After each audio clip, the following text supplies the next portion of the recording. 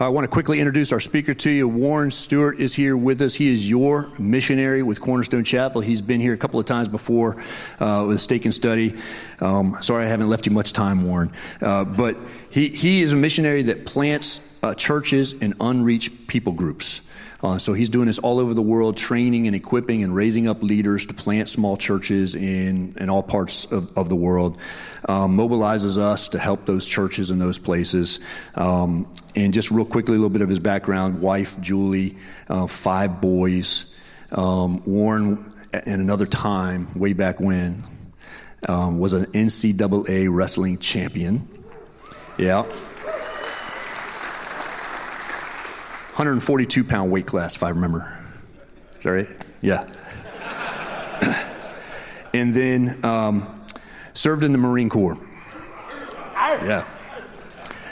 A sniper, served in Beirut, and actually was on top of a building, I don't know where, looking at people and targets, age 19, 20 in there, and realized, I need the Lord. And gave his life to the Lord on a building in Beirut. So, yeah. And hasn't looked back since, so this is a guy that gets it done. God, let's welcome Warren Stewart.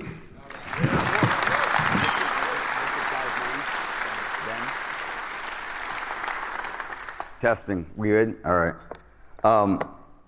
First of all, Ben, there's no way he saw my notes. I just wrote my talk this morning, just finished it, and I could finish because he just preached what I was going to talk about. So thanks, Ben. You set us up perfectly. All right, I want to start off by saying I'm definitely a very strange person, and it's multiple reasons. One, I'm a hillbilly. I'm from Central Pennsylvania, so we don't think right up there. I think because I'm a smaller guy, I probably have a little bit of that Napoleonic complex. And then the fact that I was a Marine and wrestled and all that stuff. But the reason why I say that is generally, and I'm saying this, I'm not like this is cool, I'm just saying this is how twisted I am. When I walk in a room, maybe some of you guys do this, when I walk in a room, I measure it up. And I think, am I still the baddest guy in the room? Well, I want to say, generally, when I go to Christian events, I am. I mean, generally, it's pencil neck, skinny, probably I've never fight in my life. But I come here, you guys are big. You guys are big dudes.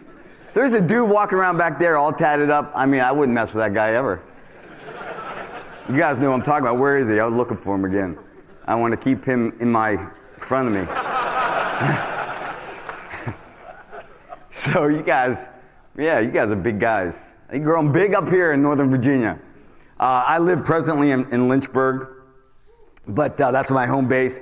And the only correction I want to make with Matt, I'm not all over the world. My focus is Central Asia, which is, the stans. So Kazakhstan, Kyrgyzstan, Uzbekistan, Tajikistan, Turkmenistan, Afghanistan, Pakistan. That's the area of my focus. I'll talk a little bit about Afghanistan towards the end, but I do want to focus this morning. All right, so the takeaway, what we want to be able to do, and it makes it easier for me to start this way. I want to do a little juxtaposition of what it means to be a Christian versus what it means to live in the kingdom, right? And we'll talk about this in a second, but when Jesus preached, he preached about the kingdom. He didn't preach about being Christian. And so I think I want to do a little juxtaposition about that and then talk about some barriers that keep us from being or living in the kingdom. But first, even though we've prayed already, I want to open in prayer again. Holy Spirit, we are grateful for being here, but we invite you in. Holy Spirit, we ask you take control over this time. We give you authority over our intellects, our wills, our emotions, our bodies. It's all yours. Holy Spirit, we pray that you would reveal to us any areas of unconfessed sin, any areas of junk that we haven't confessed to you or to others. And We ask that you would point us to Christ. Use this time to bring our focus in on our King. We pray in Christ's name. Amen. All right.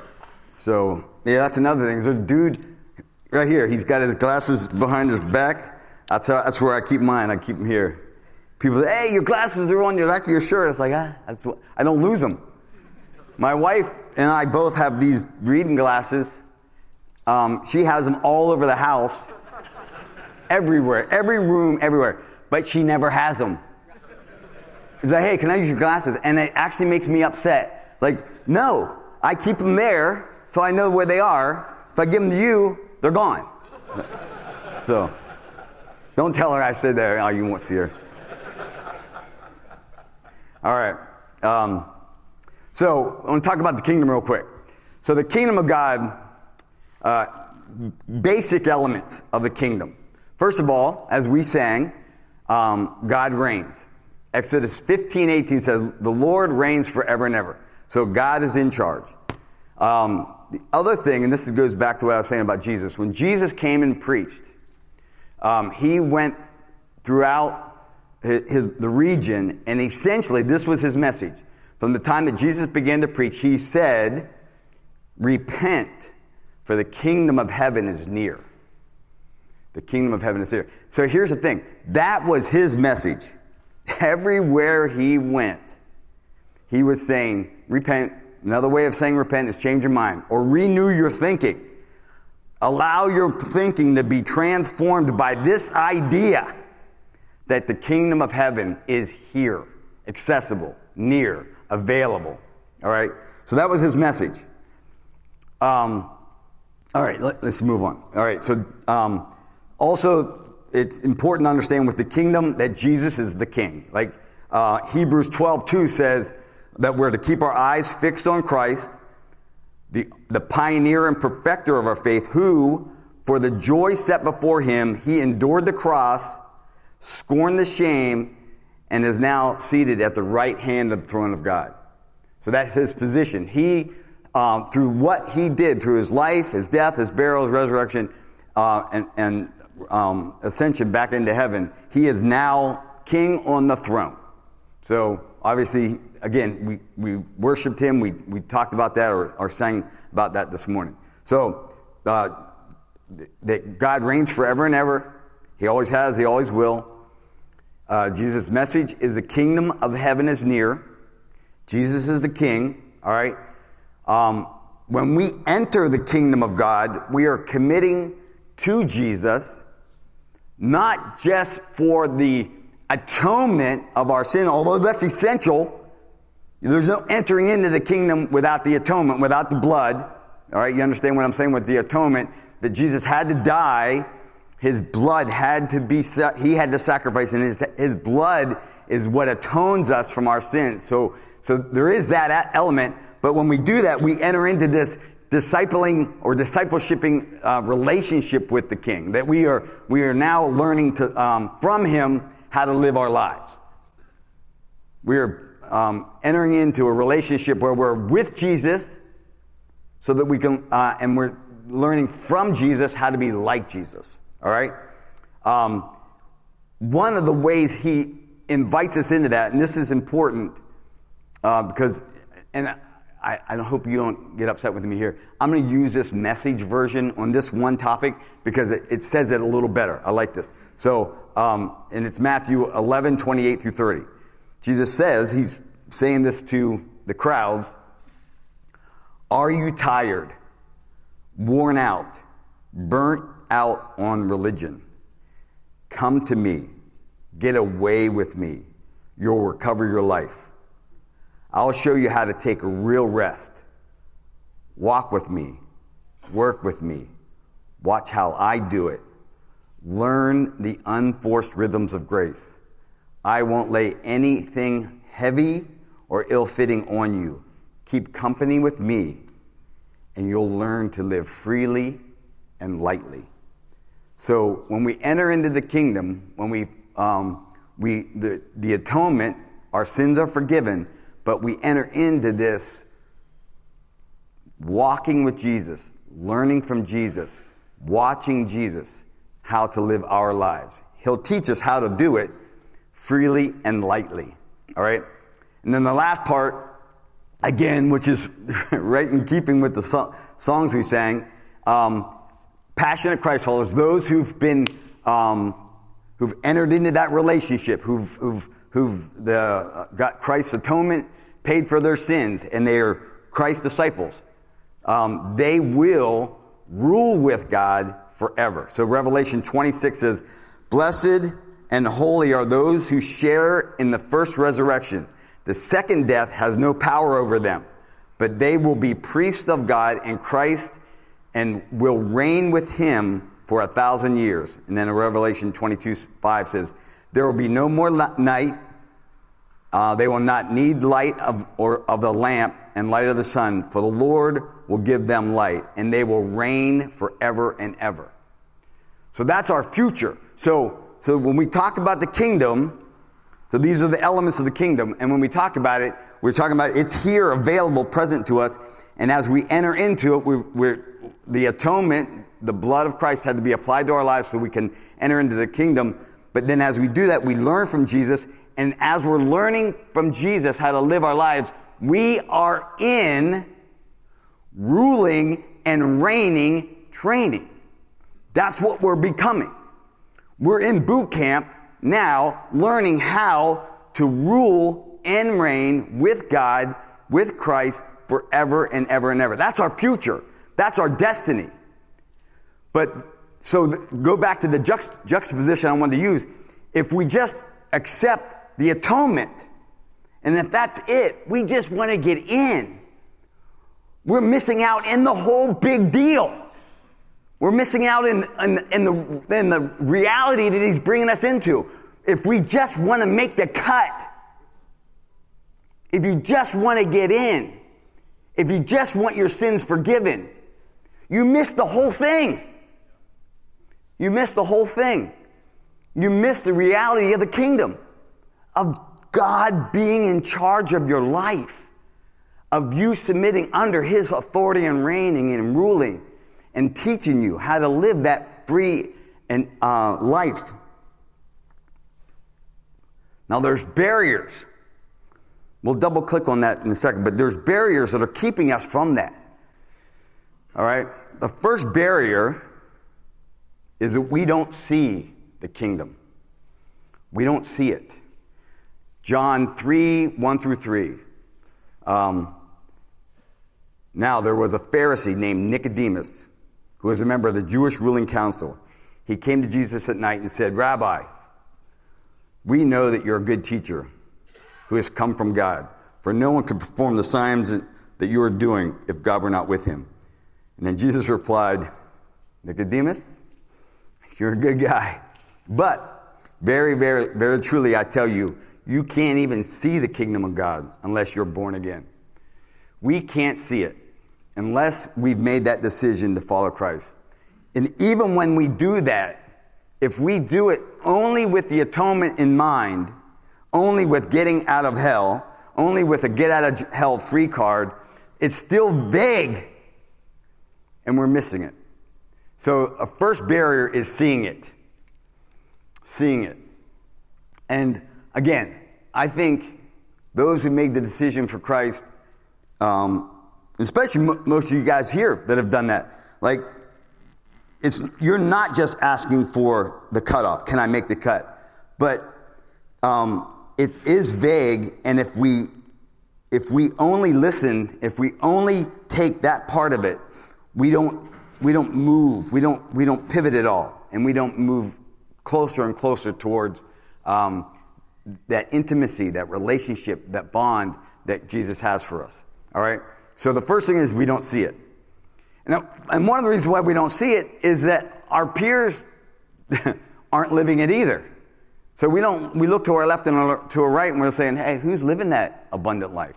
Who's living the life that was described by Jesus when free and lightly? Who's living that? And so if we don't see it over here, we don't see it, then the natural thought would be, well, this must be the best we do until we get out, you know. And then we get in that habit of just waiting for Christ to return or wait until we check out. And that's not what it should be. It shouldn't be that. He's invited us to this abundant life, and we'll talk about that in a second. All right. So another barrier is that we don't know the King. We don't know the King. And I'm flying through this, but you guys know the parable of the talents, right? So pretty straightforward. There was a master of that ran this property. He was about to take off. Before he took off, he entrusted 3 of his workers, his servants, with talents. I forget the numbers. I think it was, what were they? 4, 2, and 1. What were the numbers? 5, 2, 1. 5, 2, 1. Right? Gave him 5, gave him 2, gave him 1. The first 2, they gave the talents to, they multiplied it. And when he returned, he basically said, well done, good and faithful servants. You are faithful in these little things. I will bless you with kingdoms to rule over.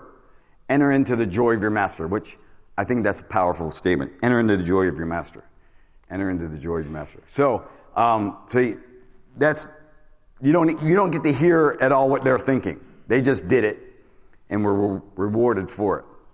The third guy who he gave 1 to, he reports to him, and this is the interchange between him and the third guy.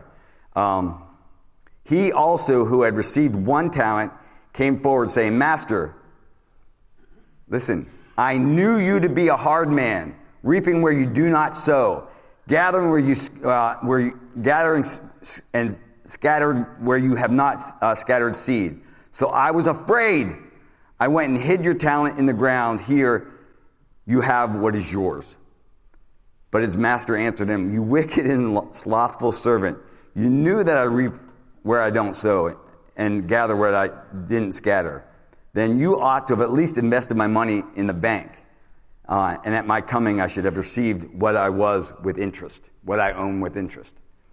So essentially, the guy said he didn't know the king. His perception of the king was that he was holding out on him, that he would hold out on him, and that his response was not going to be one of generosity, that he didn't know him and he didn't believe him. And that sense that God is holding out on us is a theme that has been running throughout mankind since the fall. That's the number one theme that trips us up every time. We believe God's holding out on us. We don't know that he is good and that he is looking out for our best interest and that he wants to abundantly bless our efforts. He wants to abundantly bless our efforts. We hold back because we think he's holding out. And then the last barrier is we don't know our position in the kingdom. We don't know our position. All right. So, and on this one, I want to use that the parable of the prodigal son, which we all, again, another one of those parables we've heard a lot of. But the point, the part of the parable that I want to talk about is the older brother. All right. So you guys know the story. The younger brother got his inheritance. He went and spent it all. I mean, he tore up his life. It went south fast. And he was eating pig slop to survive. That was his food. And then beautifully it says, and then he came to himself. He came to himself. And then, see, he realized something. He said, even the lowest person in my Father's kingdom is better off than I am. Like, he understood that. Finally. And when he did, he went home. And his dad was celebrating. He was so excited. But the older brother had issues, right? And this is what he said. The older brother became angry and refused to go to this party. So his father went out and pleaded with him. But he answered his father, look, all these years I've been slaving for you, never disobeying your orders. Yet you never gave me even a young goat so that I could celebrate with my friends. But when his son, but he said then his son, and then he said, your son that squandered everything in your property with prostitutes has finally come home. You killed the fatted calf for him. And the father said, my son, you are always with me, and everything I have is yours. So we don't understand our position that God is always with us, and that everything he has is ours. All right? So with this idea, one of the core themes here is I want us to understand what it means. We didn't use the term exactly, but so we're talking about the kingdom. Another term that equates to the kingdom is eternal life. All right? Or the eternal kind of life. All right? Now, the reason why I don't always use eternal life is I don't know what most people think when they hear eternal. Right? I think if I were to do a survey, I think most of us think eternal is quantity. A long time. Right? Goes well into the future, you know. But the actual, if I were to try to describe the definition of eternal, it's more like this. When Jesus says, for example, if he says, I've come to give you eternal life. Okay? It's essentially him saying, it's a quality of life. An abundant quality of life. I've come to give you a quality of life. All right? And then he starts walking out the door. He's walking across the room, and he's out the door. And then pops his head back in and says, oh yeah, by the way, I almost forgot.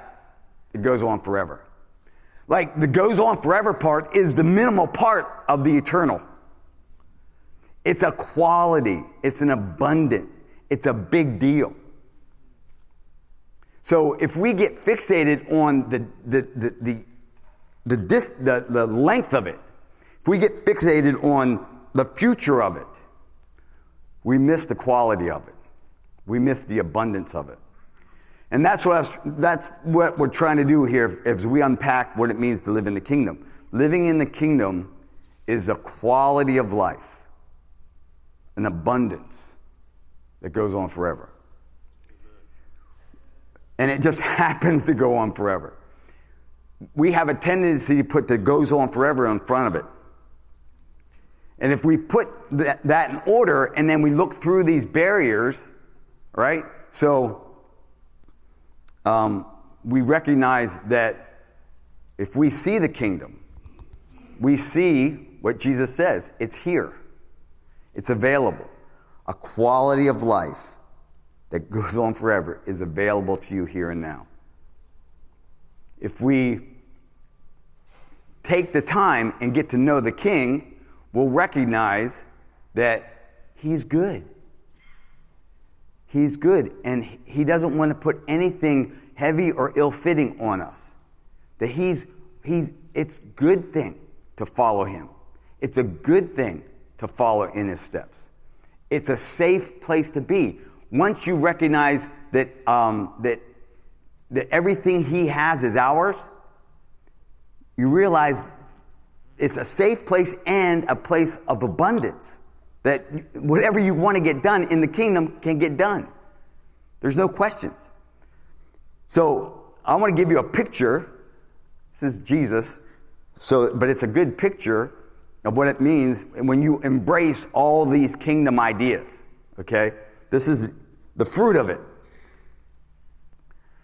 John 13, 1 through 5. Just real quick. Anybody know what John 13, 1 through 5 is? You know what the story is? I mean, if you don't, it's okay. But it's the story where he washes the disciples' feet just before he goes to the cross. So John 13, 1 through 5. It was just before Passover festival. Jesus knew the hour had come for him to leave this world and go to the Father. Having loved his own who were in the world, he loved them to the end. The evening meal was in progress, and the devil had already prompted Judas, the son of Simon Iscariot, to betray Jesus. Jesus knew the Father had put all things under his power, and that he had come from God and was returning to God. So he got up from the meal, took off his outer clothing, wrapped a towel around his waist, and after that poured water into a basin and began to wash the disciples' feet, drying them with the towel that was wrapped around them. He knew the position he had, and by understanding that position, he was released to serve those guys with such incredible, abundant, awesome way that it was unheard of in that time. I mean, obviously, we don't even wash people's feet today, but our King was released by the fact that he knew where he came from. He was released by that. Do you get that? He knew where he came from. He knew where he was going. He knew that he was sent by God, the Father. He was released by that reality to serve in such a menial way with joy. Because we were told earlier, for the joy set before him, he endured the cross. He was able to get on his face serving these guys for the joy set before him because of the kingdom that he was entering into, or because of the kingdom that he was living in. For the joy set before him, he endured the cross and despised the shame. That's our invitation. Somehow we have to see it. We have to trust it. And we have to follow him so that we can learn from him how to live like that.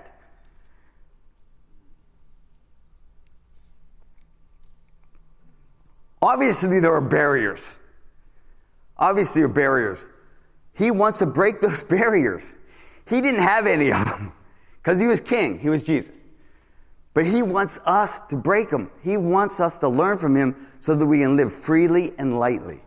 That's what he's getting at. He wants us to be able to do that.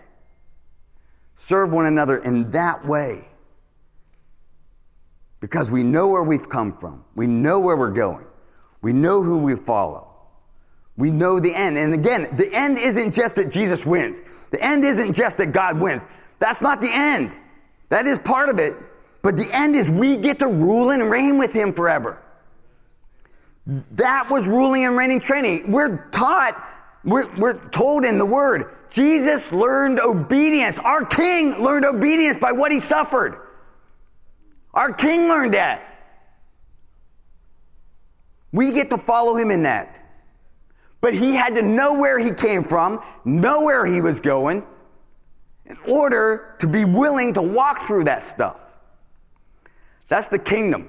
The kingdom living isn't, oh man, we just endure this until we get out. No.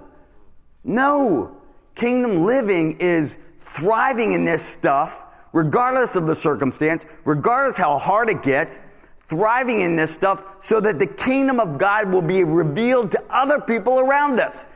In the midst of chaos, in the midst of trials, in the midst of trouble. So, I don't even know what time it is. What time is it? Oh, I'm done. Okay. Amen. All right. Final little story to wrap this up. So, I introduced Matt. We had a Zoom call with a buddy of mine. He's Kyrgyz. He's from Kyrgyzstan. I won't tell you his whole entire journey, but 5 years ago, 2015, he committed to moving his family to Afghanistan. So he was living in Afghanistan and he actually, by God's grace, was able to form a team. So it was an international team. So his family's Kyrgyz. There was a Chinese family there that was part of his team. and two Filipino brother and sister. They were all part of the team. And they've been serving together. And so obviously this chaos hits. The Chinese family, we were able to help them get out and help them relocate to Azerbaijan. But the Filipino couple and this guy stayed. And he was going to stay. So essentially I had to tell him, look, I want you to stay. That's fine. You can stay. But, you got a family. Let's just step out for a second. Let's see how this all unfolds. And then when it's time, we'll slide back in. So he did. Praise God, he did. Well, the other couple, the brother-sister didn't get out. They're still there. So we've been trying to help figure out how to get out. Well, they just quit trying. They just said, we're done. We've been to the airport so many times. We've tried to get out through this border. We tried to get out through that border. We're done.